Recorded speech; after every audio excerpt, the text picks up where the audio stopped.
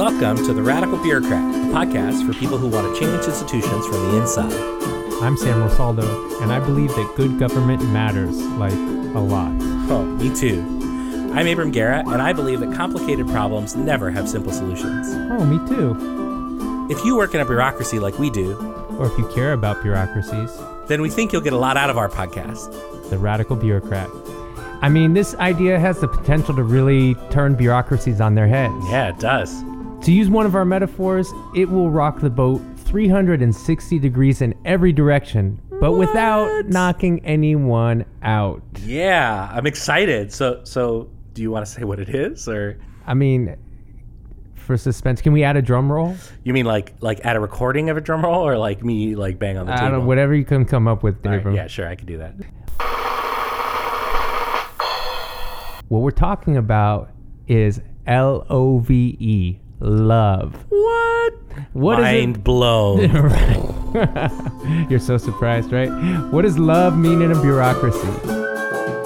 If you like what you're hearing on our podcast, leave us a review on iTunes or wherever you get your podcasts. It really does make a world of difference.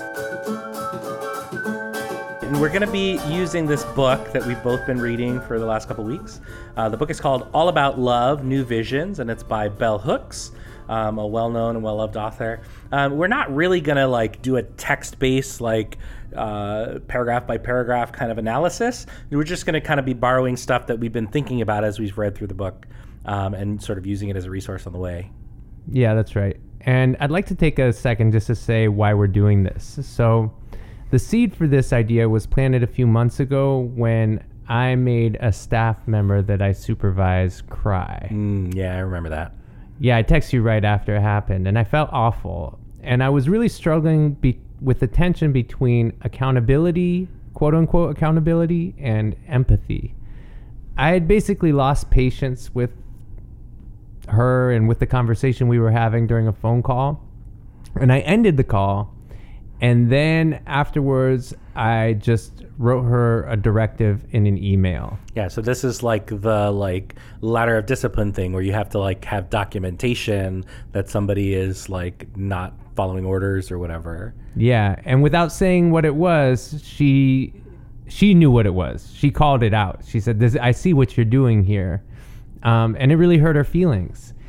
And it got me thinking about human relationships in the bureaucracy and how the bureaucracy can, in so many ways, actively discourage us from considering each other's humanity. Yeah, like even that like ladder of discipline concept is a like check in the bureaucracy for when people get too human and like argue with each other. Yeah. And it's like, no. We have a chain of command. Yep. Make sure everybody follows the rules. Yep. Like that, like that's the bureaucracy's way of coping with our humanity, but it has a very kind of dehumanizing quality to it, doesn't it? Totally. It totally does. It's like, you don't even have to think about it. Just follow this process. Right. Yeah, exactly. Yeah. So anyway, that happened. And honestly, it was through taping this podcast with you that I had another epiphany, which is that I just so much value the relationship we're building through this work. Aww. Hey. And, you know, we should be so lucky as to build those types of relationships in our workplace. Like and we both work for the same bureaucracy, but in different offices. Mm-hmm. And Which means we never see each other ever. We never see each other. But it makes me think about, like, you're still my colleague in a sense, and we still have built this relationship in a very outside the bureaucracy way, I guess. I think what you're trying to say is that you love me, and I love do. you too, Sam. Well, thank you. I do love you. Hopefully our listeners are not completely weirded out, but we're going to get into that today. Well, that's part of the thing. Like we just said, this is a radical concept. Yeah. Like it's supposed to make people feel uncomfortable. That discomfort is what happens anytime we touch on radical issues. Yeah, it should. So love. Let's get into it. Why are we talking about this, and what does it mean that we're choosing to discuss it? So I actually want to start off with a quote that Hooks uses right in the beginning of the book from Diane Ackerman. And the quote is this. She says, "As a society, we are embarrassed by love. We treat it as if it were an obscenity. We reluctantly admit to it. Even saying the word makes us stumble and blush. Love is the most important thing in our lives, a passion for which we would fight for or die, and yet we're reluctant to linger over its names. Without a supple vocabulary, we can't even talk or think about it directly. Yeah, I was at AERA, the American Educational Researcher Association, which is a humongous conference of conferences. And there was a session because it was the 50th anniversary of Pedagogy of the Oppressed, which is a book by Paulo Freire or Freire. I don't exactly know how to pronounce it. I think you're saying it pretty well. But there was all these people on the stage who had like worked with him, back in the 70s or whatever. And one of them was saying how Paulo reached this certain point in his career where every time he would get on the stage, he would talk about love. And that finally, like, other colleagues would come up to him, the friend of Paulo Freire, and be like, why is he talking about love? Is he okay? Is he sick? What's going on? But no, like, he had just, and I think there's a book, right, Pedagogy of Love, that came out later, which he had just realized that, like, love is the answer, and I'm not going to be afraid of it. I'm going to commit to producing an ethic of love in the way that we talk about education. Yeah, and that's why we start with Ackerman's quote, because she's saying love is everything, and yet we won't even talk about it.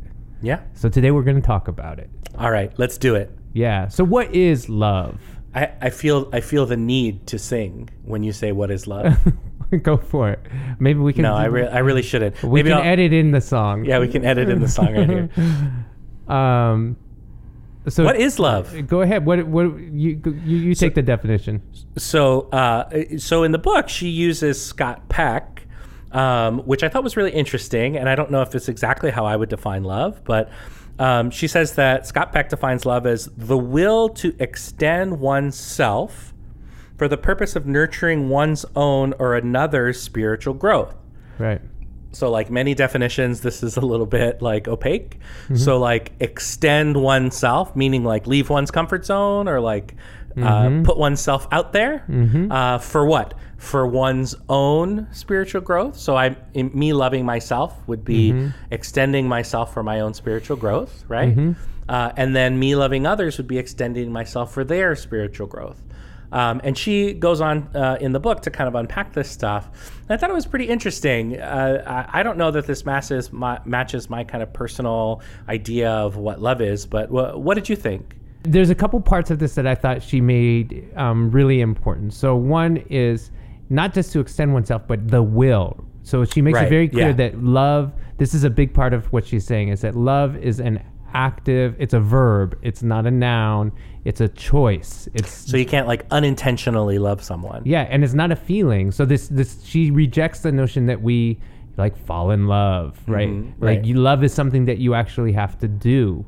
And so I think that gives it a certain meaning and clarity that I accept. And I like that notion that you have to opt into loving somebody and you have to be very intentional about it. And just because you're smitten with somebody or crazy about them, that doesn't mean that you are actively loving them. Yeah, like you might be infatuated and I thought it was she talks about this idea of cathextion or cathecting. Yes. And like basically like investing energy into a person or a project or a thing. And I think even that shows how that can't be love, because you can cathect, you can invest feeling and energy and attachment into a project, a thing that you're working on, and you can have that sense of loss if it doesn't go well, right? That's not what love is. That's just an investment of affection or care or feelings. Love is this other thing. It's funny, like I can't really think about love in terms of my lens without kind of going back to a spiritual foundation as well. And so I think it's interesting that Peck's definition, or the one that she chooses here, is about spiritual growth. And she clarifies that spiritual means the kind of alignment of all of the different parts of yourself. So the mind, the emotions, the body, the the soul, whatever you think the different parts of a person are, that's what she means by spiritual growth, is the growth of the whole person. For me, love is a very charged word. As somebody who for the better part of almost 20 years now has been a profoundly committed practitioner of a religion based on this teacher in the Middle East a couple thousand years ago who happened to bring up this word love a lot. Like, I can't really hear somebody give me advice about what love is without going back to that sort of foundation. And there's another thing that it's awkward to talk about at work that is impossible to acknowledge, right? Yep. Like, it's impossible for me to like say the word Jesus without people having some people having the hairs on the back of their neck stand up because they're worried they're going to get yelled at or something, right? We're in New York City. So. New York City. There's lots of churches in New York City. Sure. Lots of churches. We're taping this in Harlem. There's like more churches per capita here than anywhere else. Right. I think of love in similar terms as an idea of commitment, an idea of extending oneself, an idea of putting another before yourself, I think is a key piece of love. For me, it really is that denial of the self on behalf of the one loved that is sort of the essence of love. I don't know, maybe we'll edit this out, maybe we won't, but Jesus says that the one who lays down his life for his friends, that's what love is, right? So it's so to me it is that extending of oneself for others. And then the funny thing is there isn't actually a lot of talk to my mind in the Bible about loving oneself. It tells you to love others as you love yourself. It sort of assumes that you love yourself. And that the real challenge is to love other people. But I think in modern life and in bureaucracies, that's actually the opposite. It's actually really hard to love yourself and not kind of lose yourself in the work and lose yourself and your relationships and your health and your wholeness to the work and the choices that you have to make on a day-to-day basis. Yeah, I think that's right. And we are going to talk a little bit more about what love looks like in bureaucracy, but I just want to round out this part about the definition. Another thing that she says is she says a couple things about what love is not. So there can be no love if there is not honesty, right? This honesty is in no way a part of love, and abuse is in no way part of love. Yeah. And that notion of abuse, we won't get into too much because she talks about like corporal punishment being antithetical, child rearing, and the need basically that any corporal punishment of a child amounts to abuse, right? Is sort of what she argues. Yeah, but the thing is for me, and it goes back to this conversation, the ladder of discipline is like at almost what constitutes abuse. I mean, that's some of the opaqueness, right? Like for her, she talks about corporal punishment, but there's so many things in between that could be types of punishments that could be interpreted as abuse. Yeah. I mean, I was definitely whooped as a kid. But I don't think that the corporal meaning of the body, right? Abuse was the stuff that left the strongest marks. The stuff that left the strongest marks in my childhood was all verbal. And so, what is abuse exactly, right? And is there discipline, including discipline that is of the body, that is not abusive? And that's a complicated thing. And it's doubly complicated by another thing that she tries to tackle, which is the idea that like parents really are the sole decision makers over how their child will be disciplined. And she kind of tries to take that on and say that, well, doesn't it take a village to raise a child? Like, shouldn't there be other adults involved at the very least so that children have somebody to appeal to? Which I thought was a pretty attractive model or argument. But that doesn't mean that I'm going to go and tell somebody what the right way to rear their children is. That feels more judgmental than loving to my mind. Yeah. And she makes a distinction between abuse and discipline and talks about, the example of like, well, insisting that kids clean up after themselves is instilling discipline. That was one of the things I got beat over the most often. I know, right? How do you get a kid to clean up after themselves without engaging in some form of punishment or abuse? I mean, I wonder, people are probably going to ask at some point whether or not we have children, whether or not we beat them. So I can't wait for that conversation to happen. Yeah.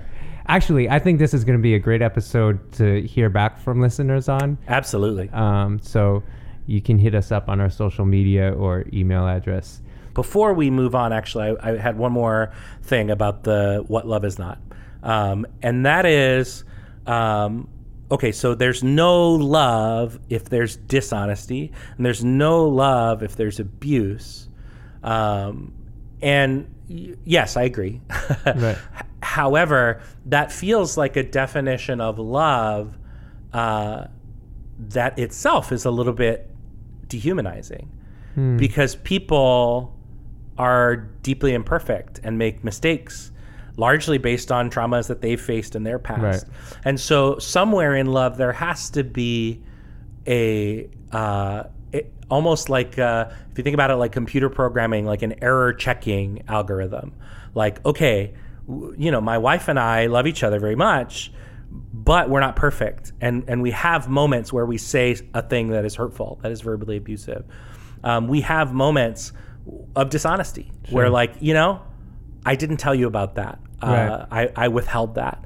And I regret withholding it, because that's almost always a bad idea when you're married. Yeah. Oh God. Oh boy. Tell me about it. Oh jeez. But when it happens, there's got to be some kind of grace, some kind of forgiveness that is a part of love. Right. And so I, that's one thing that I've been kind of like knocking around in my head, is the idea that love has to include some error checking, some garbage collection, as we would say again in computer programming. Like, there's a lot of garbage that comes out in real human relationships, and you've got to be able to collect that and process it and still invest in a relationship. So it was sort of, it's perfect. nice for it to be absolute, but there's no such thing as perfect love, at least absolutely. not in this life. And I would imagine, because I think that is a point that she doesn't really make in the book, but I think is very apparent. And I would imagine that she would say, that's true, and then you need to go back to loving. You're gonna make mistakes, and you need to like you said, error check, and then go back, correct the course, and go back to that verb of investing in the will to extend it for yourself and others' spiritual growth. All right, so now we're really far, it feels like, from the bureaucracy. We are, but we really needed to lay that groundwork to define love, to talk about why it's important, and why we're uncomfortable with it. And so she has this quote where she says, "When I first declared my desire to work in a loving environment, friends acted as though I had truly lost my mind. To them, love and work did not go together. But I was convinced that I would work better in a work environment shaped by an ethic of love." I wanted to throw that out there right off the bat to say, Bell Hooks has thought about what does it mean to love in a bureaucracy? Love in the workplace, and not in the way you're thinking about. Exactly, right. So what do you think about her assertion here? Is it crazy to want to have a workplace or work environment where there is love? Or is... She's not crazy. She's not crazy in your No, mind. she's not. But I think the reason why we're talking about this is because there are so many obstacles in our way. Okay. And so we're having the conversation to say, and where I hope we get to is, well then, how do we overcome those obstacles? And what does this look like? What does it look like to actively love in the bureaucracy? Mm-hmm. And I think that we're thwarted all the time. And so ultimately, there are contexts in which really, really loving the way that we want to, maybe it is impossible, but I think there's lots of places where we can love, we can infuse it in there. Yeah, and it's even interesting to think about the ways in which care can be exercised in an organization, in a company, but not love, right? Where people can be given, dry cleaning and lunch for free, but they're also worked to the bone and expected not to have a personal social life. And the reason you can eat all you can eat at for all meals of the day is because they want you to be at your desk 24 hours a day. Right. And there's a difference between care and love. And I it's interesting to think about how we can be duped into that kind of junk food version of care, where we get all these amenities, but we don't really get our whole person taken care of. Yeah. And I wanted to bring it back at this point to the specific word growth, spiritual growth. So what does... I've been thinking about this lately. Like, I want a supervisor who is deeply invested in my spiritual growth. Although, now that I say that, I it's just growth. I want a supervisor who's invested in my growth, spiritual or not. Because I want to keep growing. I want to get better at what I do. I want to be nurtured in that way. And I want to be invested in, and I don't want it to just be about accomplishing what's on my job description. And so I guess my question is, like, because who doesn't want to grow? Yeah, I was just having a conversation with my younger brother. Shout out to Josh. What's up, man? Just having a conversation with my younger brother about work. And he was saying to Lisa that, like, it doesn't really matter what kind of job I have. All jobs suck. And Lisa was kind of like, that's not a really healthy way to... Lisa's my wife, by the way. That's not a really healthy way to look at it. Like, it's kind of like defeating yourself before you ever start.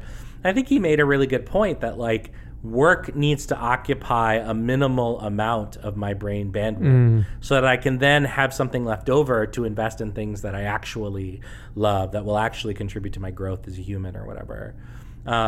And I think there are probably a lot of people who feel that way, who feel that work, they want to get paid and make a living doing something that they can keep confined to a work week. Yep. So that then they have energy and time and money, resources, to be able to do the things that they want to do, right? Yeah. I'm feeling my class privilege a little bit too, right? So talk about that. What do you mean by that? Why is that a class privilege thing?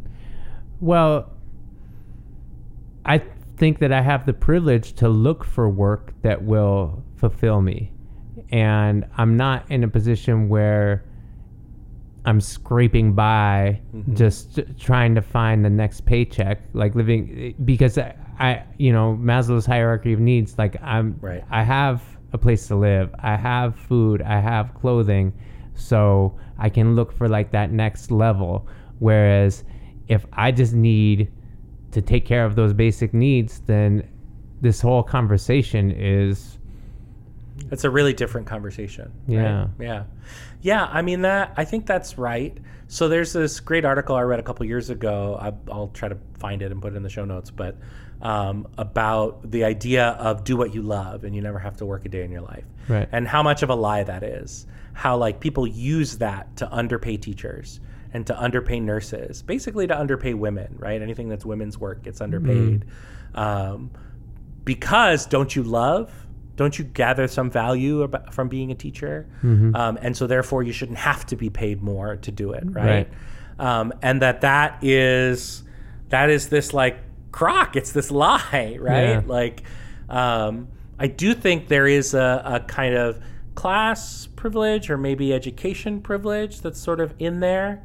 But I think that what the world that Bell Hooks is probably imagining, and certainly the world that I imagine, is a world where we're not sort of forced to compete with each other for the lowest value labor in order just to put bread on the table, right? Like, and the truth is that we live in a society that's structured so that some people get to demand growth from their work and other people have to accept not growth from their work and have to find their growth somewhere else.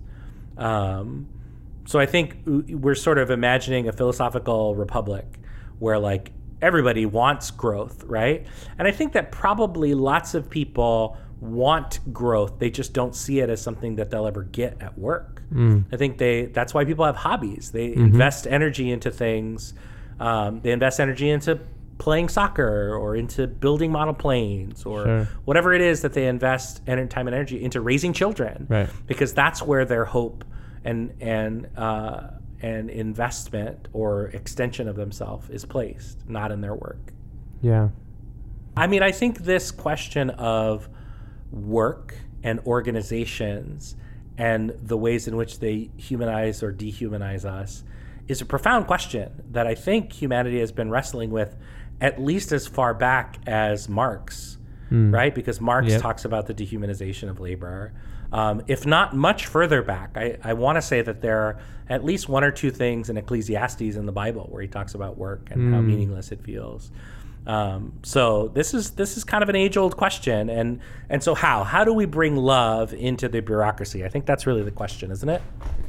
Yeah, and she, Hooks has multiple suggestions or steps and requirements that she says we've got to follow. And one of the things that she talks about is processing our wounds. And wow, like this is almost, when I start to think about this, how do you do this in the workplace? I think it's possible, but I also think we're generally pretty far from doing something like this. So I'm going to read another quote where she talks about this notion of lovelessness as a wound and acknowledging it. She says, we need to gather our collective courage and face that our society's lovelessness is a wound. We allow ourselves to acknowledge the pain of this wound when it pierces our flesh, and we feel in the depths of our soul a profound anguish of spirit. We come face to face with the possibility of conversion, of having a change of heart. In this way, recognition of the wound is a blessing because we are able to tend it, to care for the soul in ways that make us ready to receive the love that is promised. So when I think about this quote, I'm thinking about having a really honest conversation, a very vulnerable conversation about what does it mean that we've been, if we're going to convert our workplace into a loving environment, to convert our bureaucratic workplace at that, we have to acknowledge the ways in which we've been hurt by not having love here, by feeling like I've been abused here, or people have not been invested in my growth, or we've been dishonest with each other, or I've been dishonest with myself. Yeah, here in this office. In this office. And I could see that happening. I can envision it, but I also think, wow, I mean, that would take a lot of trust building to get to that point. It seems very far away from the way that we do things now. What would be the steps to get there? Your instincts are right. It takes a long time. Yeah. It takes a lot of conversations. It takes a lot of trust building and honesty and processing when feelings are hurt. And books have been written, trainings are available. Like it's a lot of work. It's a lot of work to get to that point where people can really be truly honest in the workplace. Yeah. And I think there's another part of it too, which is probably comes back to norms. And that's about opening up the space for people to show their humanity, to bring in their personal lives, their personal interests. And it doesn't always have to be, and we're going to come back to this, but it doesn't always have to be about outcomes and outputs. And so I thought of two recent examples. One is my cousins. I'm going to log roll for my cousins for a second, but they have a film coming out called Nossa Chape about the Brazilian soccer team that 2 years ago, 71 people from the team and associated with the team died in a plane crash. And it's a documentary, and the team that got wiped out, there's these beautiful scenes of them playing pagode together, which is this Brazilian music where it's kind of everybody's riffing together, and it's like Brazilian jazz. I suppose we should play some. It's just everybody's on an instrument or singing, and it's beautiful. And you see the soccer team spending time together in this way, and the love is palpable, right? And the humanity is palpable, and we know instinctively, and we know from research that engaging in those types of activities helps the team when it comes time to work. It builds trust, right? And as much as we've learned these lessons that's good, we still also have this instinct, especially in the bureaucracy, that's not time on task. Right. That we're not somehow getting towards our goals. And if we are going to do it at all, it needs to be very functional. Right. We need to get in, spend our hour on team building, and get out. Right. It can't be spontaneous like that. And I had another conversation with a colleague this week that also made me think about it, where for 45 minutes, we sat down and he told me a very personal story about this amazing breakthrough that he had and this spiritual breakthrough that he had. And I'm sitting there and I have the little voice in the back of my head thinking, like, should I be doing this? But because I've got, I'm supposed to be on task and moving the goals. But I'm also, at that moment, I felt a little bit like, okay, I'm doing my radical bureaucrat thing because I'm going to sit here and I'm going to listen. Mm-hmm. And I also know that this is going to move the work ultimately. Right. Yeah. Like, and that little thing that we're doing together one-on-one is a seed for something that I hope could grow a little bit. Yeah. And I give him credit because he came to me and was like, I want to tell you this story. And I think that he's the type of person that does that. And I'm not going to name him, but he does that with his colleagues when he sees the opening, because he knows it's a good thing. And he knows that bond that we're creating somehow is just good for the universe.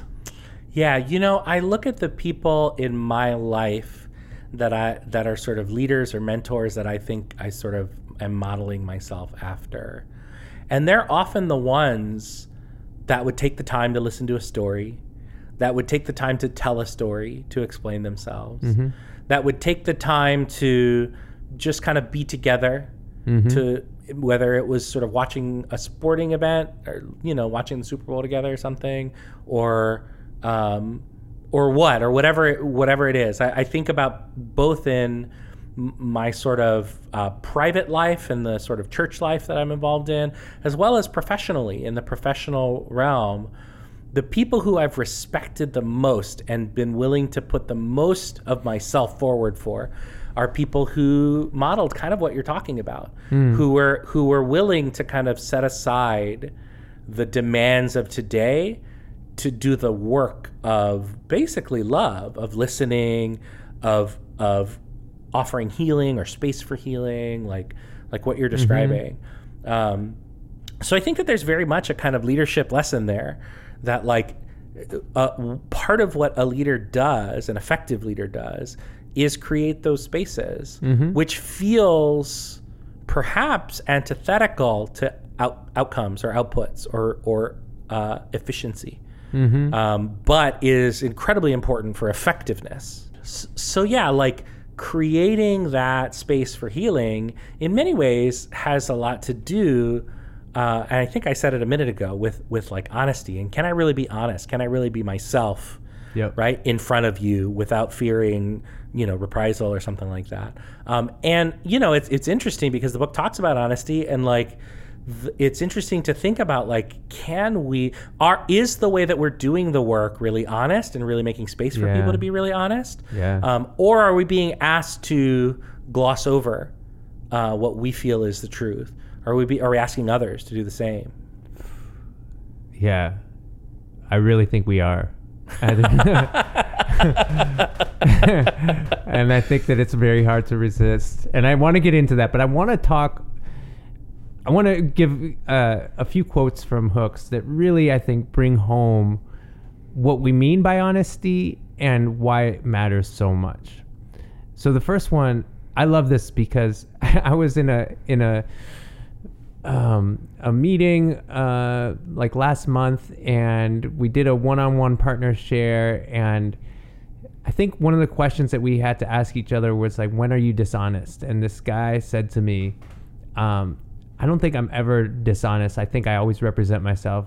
And then he kind of admitted, well, sometimes, if I don't want to say something, I'll just hold it in. Right. And I was like, oh, well, that might not be so honest of you. Right. And Brooke says exactly that. She says, she's talking about men specifically, but she was talking about a relationship, but she says his favorite way of lying was withholding. Right. In other words, withholding is lying. Right. We think of it primarily as what I would call a sin of commission. You commit the sin of lying. But there's also omission, right? There is omission is a type of error or sin that people commit. And yeah, withholding is a kind of dishonesty by omission. Yeah. And I think that's something we do a lot in the workplace, in the Speak bureaucracy. for yourself, Sam. Well, and I want to get into some specifics around this, but I want to give a few more quotes. So about the cost, she says, when you lie, you present a false self, and that, again, she's talking about men. We're going to talk about that, but she says the terrible price they pay to maintain power over us is the loss of their capacity to give and receive love. So when you withhold, when you lie, you do it in order to keep your power. Yep. And Sounds you very familiar. lose the most important thing, the ability to give and receive love. Yeah. And this is kind of a fundamental argument of the book. And I think it comes out very early. But I had sort of a few underlines that I, in the back of my mind, am trying to get to. And one of them is this one, that an awakening to love can happen only as we let go of our obsession with power and domination. Right? That there is a kind of a mutually exclusive binary of power and domination, power over others, and love and humanization. And I might even say like justice or freedom, right? Like power over others comes at the price of all those other things, because you can't have power over others if you're just one of them. You can only have influence and you can only have power together. But we live in a world that is structured around power over others, that is structured around hierarchy, right? And this is how it's maintained. Yeah, and in another place, she calls that a major moral dilemma. Right. You know, you have a choice to make, and so much of what we're trying to accomplish in these bureaucracies, God, how many times have we said bureaucracy in this podcast? But is to achieve more power. I want to ask you, Abram, do you struggle with this? Like, is there a way that you think about how you feel like either you've worked on it and you've become more honest, kind of a positive example, or a way in which you feel that your honesty that you've been withholding at times? Are you asking if I'm lying to you right now? I'm talking about at work. I don't know. It's tough. I mean, I've talked with Lisa about this quite a bit, about the issue of honesty. And I feel that I have a very sort of what I would call like a sensitive conscience for honesty. I feel extremely betrayed when I feel like I've been lied to. I feel like I try to hold myself to a pretty high standard of honesty. And yet at the same time, I am big into strategy, which many times strategy is about deception. It's about portraying that you have more expertise or force than you really do, right? It's about tricking the enemy into seeing something that's not there, right? That's what strategy ultimately is. And so how does that work? How do I have the kind of moral flexibility? And, Lisa calls me on this every now and again, that like, are you being honest right now? And yet feel like, no, I'm a very honesty is very important to me as a person. It's a very important value. Right. And it's something that I've kind of wrestled with or struggled with.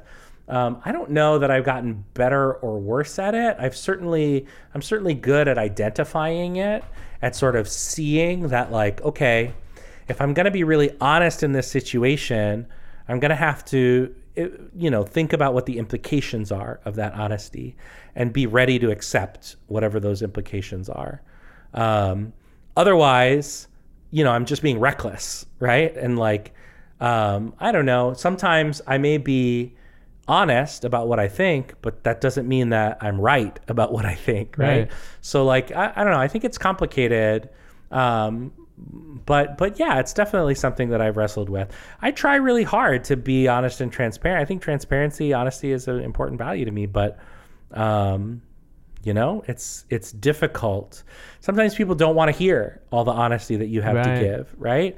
Sometimes. Well, that's what one thing that I was starting to think about is feedback. And that's a place, and knowing where people stand, knowing where you stand with others, and letting other people know where they stand with you. Yeah. And of course, one thing they say about feedback is that it's most effective when people ask for it, but people don't always ask for feedback. But I do think that one thing that can be helpful is building structures in for providing feedback, to say we're gonna talk we're gonna have this quarterly review or semi-annual or annual, whatever it is, and we're gonna give each other feedback and say what we think each other are doing well and where we think that each other can improve. And when you don't have that, I think some withholding can happen. Yeah, I think that's right. I think also the element that you were talking about a second ago is less complicated for me. So you were talking about how we're sort of socialized to avoid conflict, basically. I wasn't really socialized that way. I was socialized to engage in conflict. That was kind of how I was brought up. Maybe in your household, but in other places you've probably been socialized. Oh, sure. Yeah. I feel the social pressure to don't rock the boat. Sit down. You're rocking the boat, right? There's actually another quote in here that I thought was really good in this respect. She says on page 58 of the book, she says, since many of us were shamed in childhood, either in our families of origin or in school settings, a learned pattern of going along with the program and not making a fuss is the course of action we most frequently choose as a way to avoid conflict. So I actually got in trouble in school, like a lot, like daily, for not going along with the program. I wish I would have saved all of the referral slips so that I could have like a wallpaper. I think it was that many. Like I could paper the wall in my house with the number of referrals to the principal's office that included the word disruptive on them. And I think that's very much, for the last few years, something that I've learned to lean into, because it's something that people really need. Because when I'm feeling a kind of way about this conversation and we're not being honest with ourselves, so are half of the people at the table. But we're all socialized into this acceptance and going along with. And I can't tell you how many people have come up to me after a meeting and have said, I'm so glad that you said that, because I felt the exact same way. And I feel like we need to talk about that in this project. And I think to myself, I feel a little bit like, well, why didn't you say something? But I think the truth of it is that it's very difficult. It's very difficult to paint a target on your forehead by raising your hand and saying, like, isn't this nonsense? Why are we doing this? Yeah, I think that actually, and we've talked about this, that our new chancellor, Richard Carranza, has been a great model. And sometimes, and that takes stepping outside the box. Yeah. Right? And having a fresh perspective. And stepping outside that box means that somebody is going to check you, right? Yeah. Yeah. But it also takes a certain type of intelligence to do that. And, he's done it the other day. He's like, I don't even know why we have screen schools anyway. And it was like, people were like, yeah, right? Like, he's like, and then afterwards, competition. And then afterwards he said, I didn't think it was that controversial. They're Right. public schools. Like, why are we barring certain students from admission? I want to bring it back to the withholding piece. And I want to talk about some of the ways in which Hooks points out that these are very gendered expectations. This quote where she's talking about men and withholding and honesty actually struck me as, like, quote unquote good bureaucrat behavior. So I'm just gonna read the quote. She says, male inability and or refusal to honestly express feelings is often talked about as a positive masculine virtue women should learn to accept, rather than a learned habit of behavior that creates emotional isolation and alienation. So again, she's talking about this idea that we're taught that it's a good thing when men don't express their feelings, and that women should be more like that. And, when a woman cries, it's like oh, they're being unprofessional. They're bringing emotion into the workplace, and let alone when a man would cry, right? And so let's not have workplaces where people show their emotions. Keep it inside and keep it moving. We don't have to process all our feelings here. This is what we're supposed to do in a bureaucracy.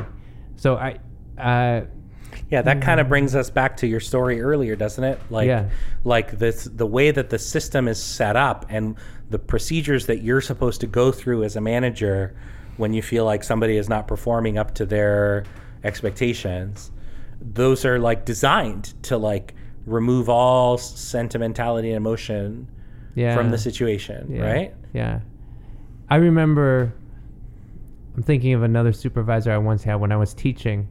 I was teaching in this school, and I think it was my second or third year there, and I'd been working for a very, very tough principal, very smart woman, but tough as nails.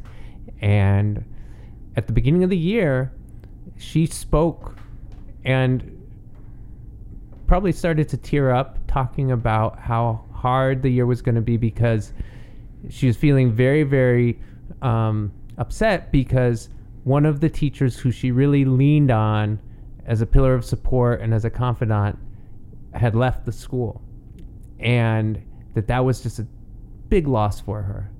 And I was so grateful. I was so glad she did that. And I told her publicly and I told her privately, like, that was good. Like, I want to see you do more of that. Like that, I feel so much more connected.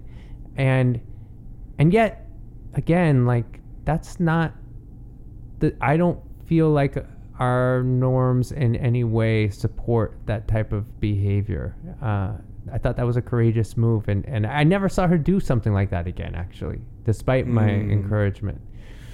So I wonder if other people came up to her and said, like, that's not a good look. Like, that made me uncomfortable. I doubt it. In that setting, I don't think they would. Perhaps in another setting. That moment, right? Mm-hmm. Crying in front of an audience when you're the leader, especially if you're a woman, that's a very risky moment. Yeah. Right? You're risking everybody, like, not respecting you or something like that. You know, the one emotion you're not supposed to show is upset and crying. Mm-hmm. But there are other ways in which you can emote that are more acceptable. And so as I'm thinking about our listeners who might be, we're not all about to go get up in front of a group and cry, but there are ways that whenever we share of ourselves. Right. And I do think that behavior is also actively discouraged, or at least not in any way endorsed. But every time I share something personal about myself,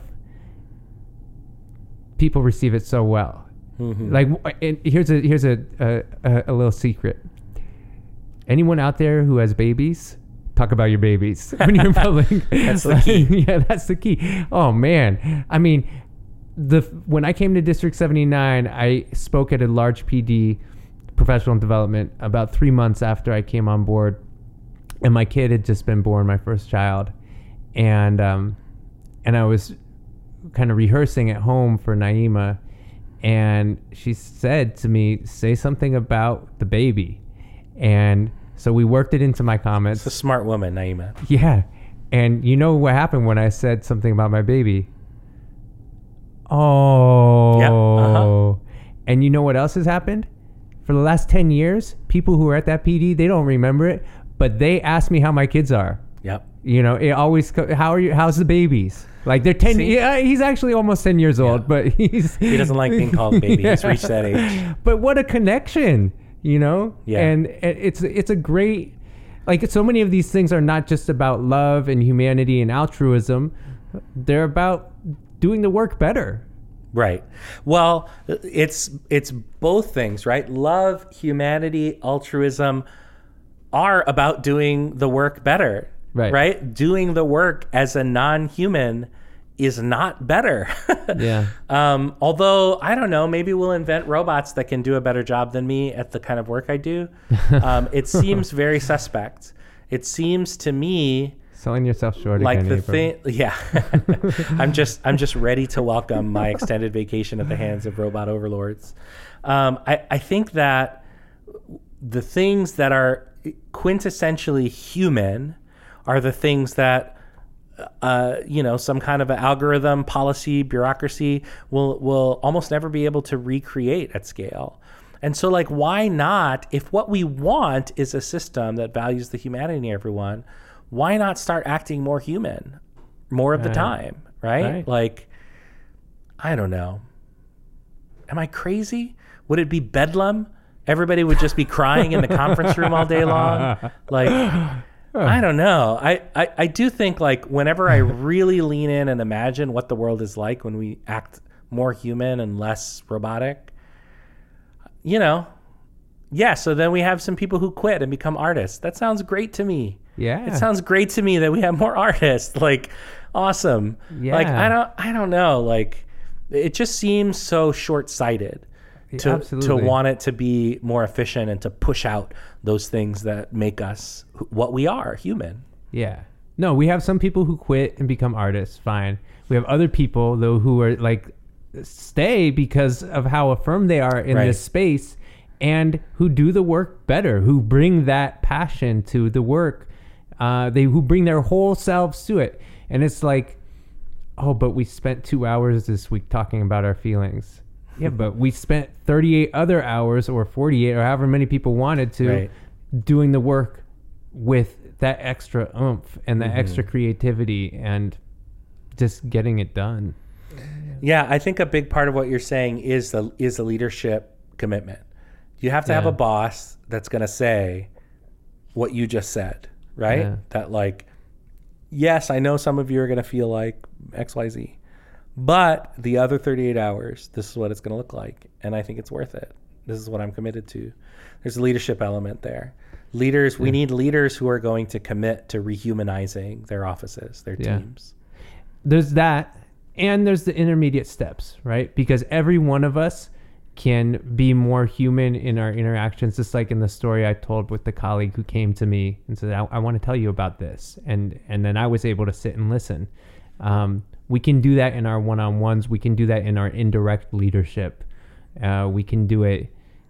There's lots of opportunities to be more human. Ideally, it becomes a norm that exists throughout the workplace. But in between, we all know those colleagues who bring their humanity into the workplace. So we can all be leaders. We don't have to wait around for a leader to ding, ding, ding. Point the way. So we've talked a lot about what love is not. We've talked a lot about what it should be in an ideal world, and even a few intermediate steps, but we haven't really talked about how we would get there writ large. And it's not easy. There's no magic bullet. There's not? Sorry, everybody, if that's what you're waiting for. But Hooks she has a chapter called The Love Ethic, in which she does talk about some of the necessary steps. And I don't even want to say steps, because they're not steps that you can just check off on a list. But they're kind of requisite pieces of a workplace and a society that loves. Yeah, I mean, it took us a second to recognize it as like a 3-point plan. Right. And I don't know that she would say that that's what it is, but they do strike me as like 3 key work streams, 3 key buckets that she kind of lays out. And so she says that it's that we do this by choosing to work with individuals we admire and respect. Mm-hmm. That's 1. By committing to give our all to relationships. That's 2. And by embracing a global vision wherein we see our lives and our fate as intimately connected to those of everyone else on the planet. That's 3. Mm-hmm. So sort of 3-point plan, or 3-point platform, 3 planks in the platform.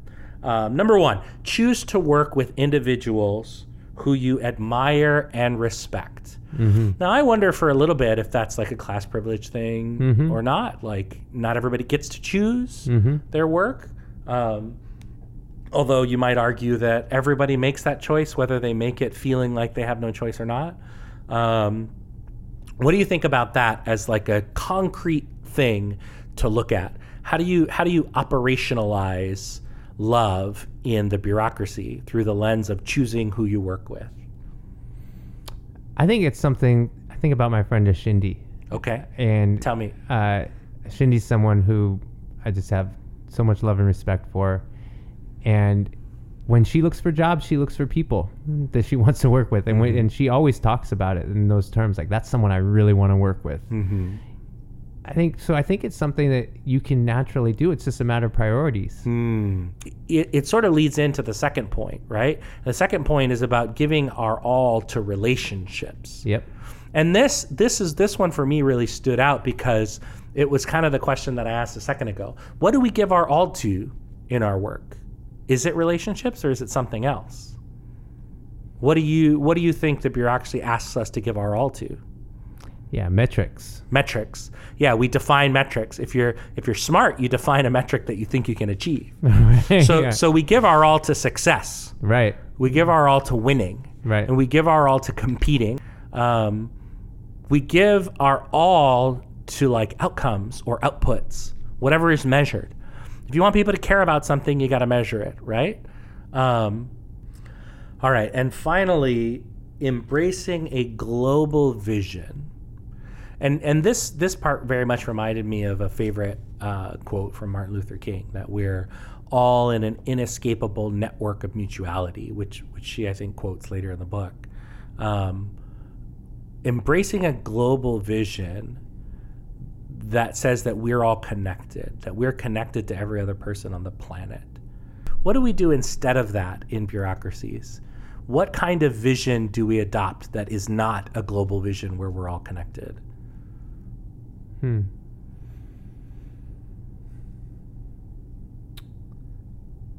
One thing that I think that we do is we set goals. Mm-hmm. And there's been some literature about the drawbacks, the way in which goal setting can make us myopic. Mm-hmm.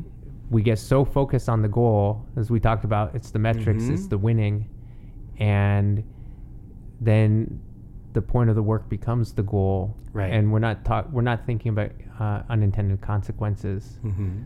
We're not thinking about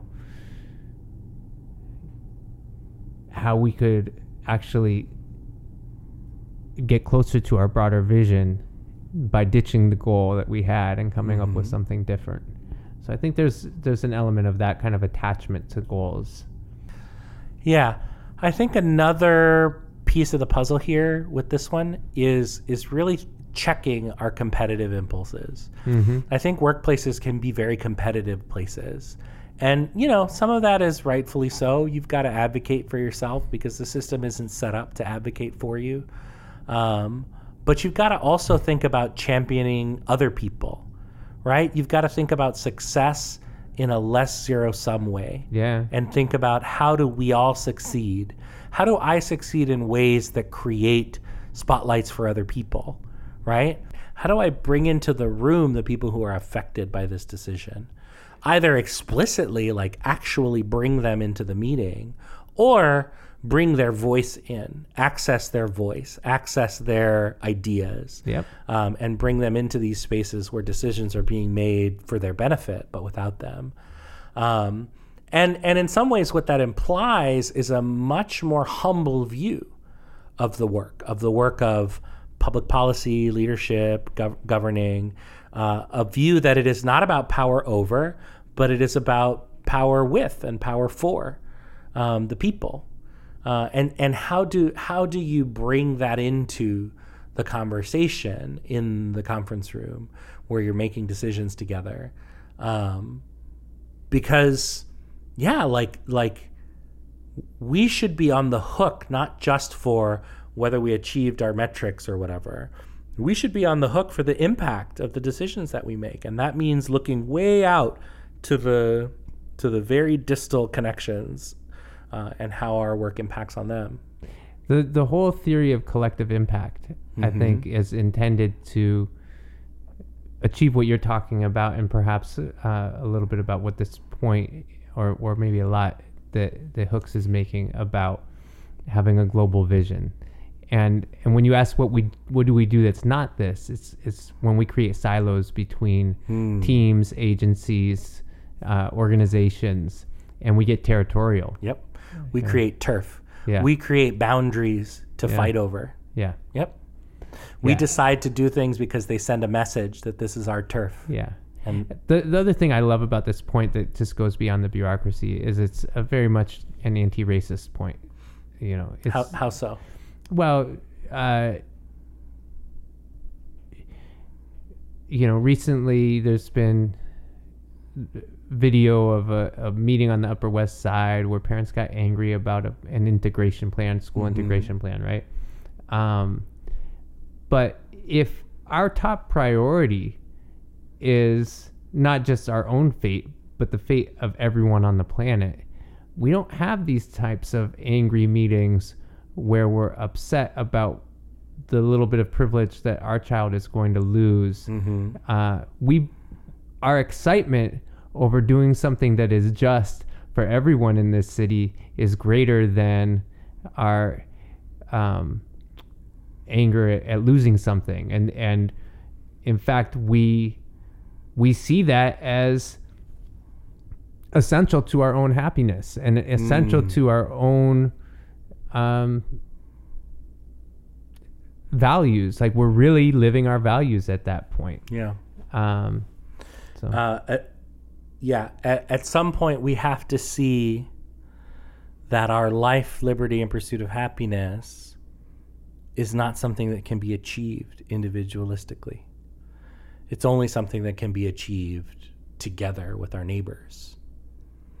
And I think there's a lot of effort over the last few centuries to undermine that point, to say, no, it's a dog-eat-dog world and you're going to compete and win.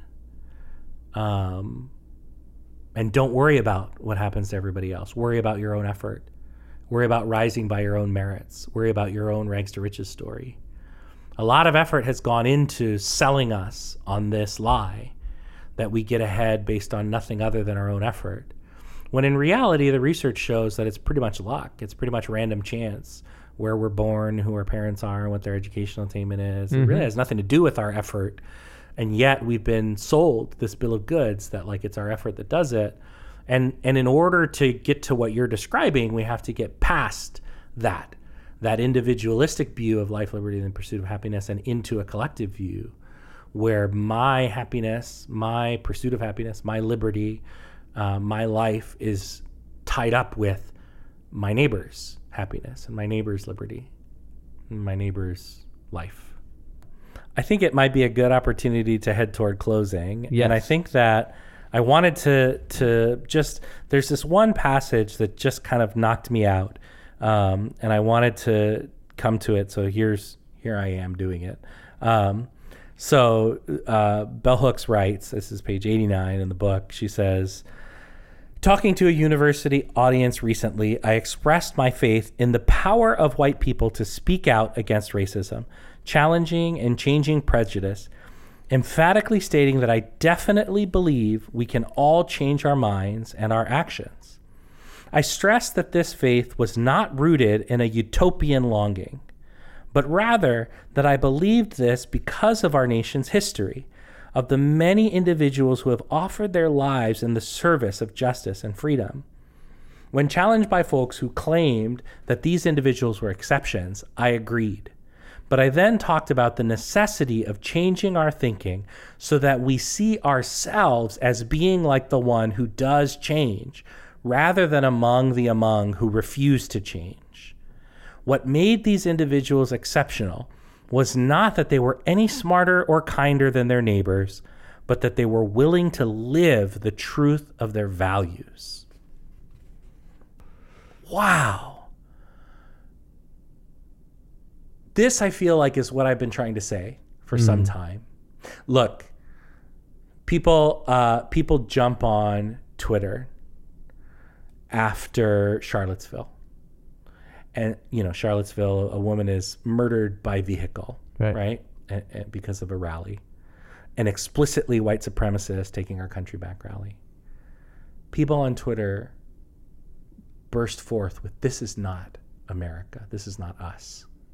Mm-hmm. And my immediate reaction to that is, this is absolutely America. Right. This is the America that we have been trying to tell you about for centuries. Right. And you have not been listening. And it takes somebody dying like this for people to sort of wake up. The thing about that, though, is that it's not exactly true, that America is a complicated idea. America is both this place of horrific violence, of horrific injustice, but it is also the place where Emma Lazarus could write, "Bring me your tired, your poor, your huddled masses yearning to be free." Mm-hmm. Yes, America is a place where we can put to death 100 million Native Americans, where we could lynch tens of thousands of former slaves. It is also a place where people can stand at a pulpit and, Abraham Lincoln, who's not, in my mind, a great person, but Abraham Lincoln can stand at a pulpit and say, if we have to give back in blood every drop of blood taken by the lash, and if we have to pay back in war every dollar that we've earned from unrequited labor, then so be it. Mm-hmm. America is both of those things. I feel like this is such a difficult thing because I don't really have another place. This is it. This is where I'm from. This is who I am. I'm an American, whether I want to be or not. And it's so hard for me to process both of those realities. And I feel like what the author has done here in this little passage is she's really untangled that knot for me and said, like, yes, America has lots of problems, but I believe in the power of America to do better, because America also has lots of examples of people who have fought and died to do better. And we just have to see ourselves as those exceptions and not as among the among who does nothing, who goes along with. That was a lot. That was dope.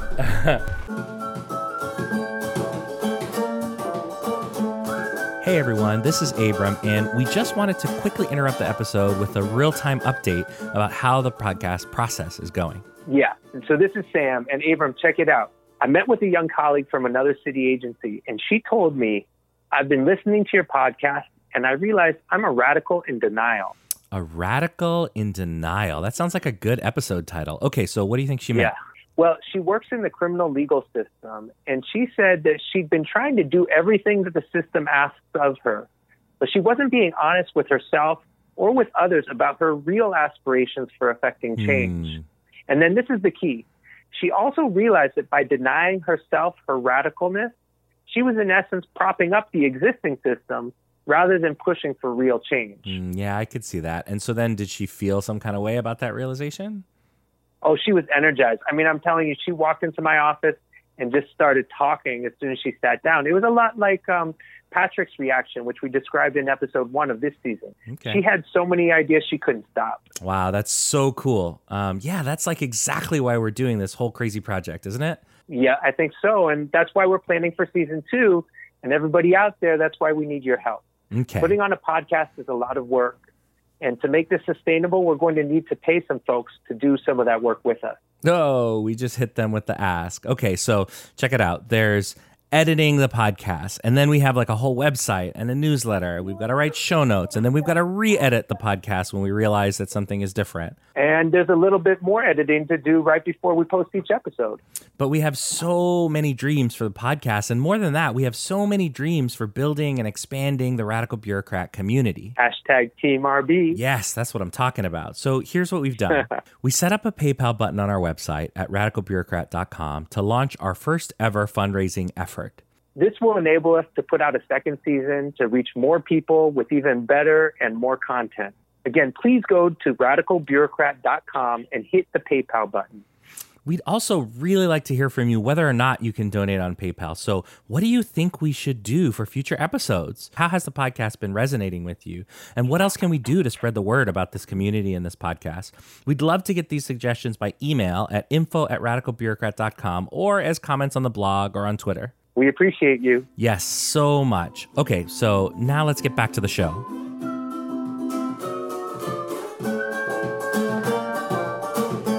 Well, I guess we should probably end as we end every time. And let us know if you think this is corny or is this something we should keep, because we're reaching the end of a season and we're trying to figure out what, if anything, we take into a second season, if such a thing exists. Mm-hmm. But, Sam, would you like to help us to end like a good radical and tell us one thing that you've learned today? What's sitting with me right now is just thinking about relationships and how can I be purposeful and intentional about expressing love in my work relationships. In an entirely appropriate way. Of course. As soon as I said that, I think everybody who was listening was like, watch it, Sam. But here we go, kind of like make it discomfort. All of this work, and let's we're make right a joke back where we started. Yeah. Well, see, I was going to let it stay there, but you just had to make light. Sorry. Other people were thinking it. That's what I do. Yeah.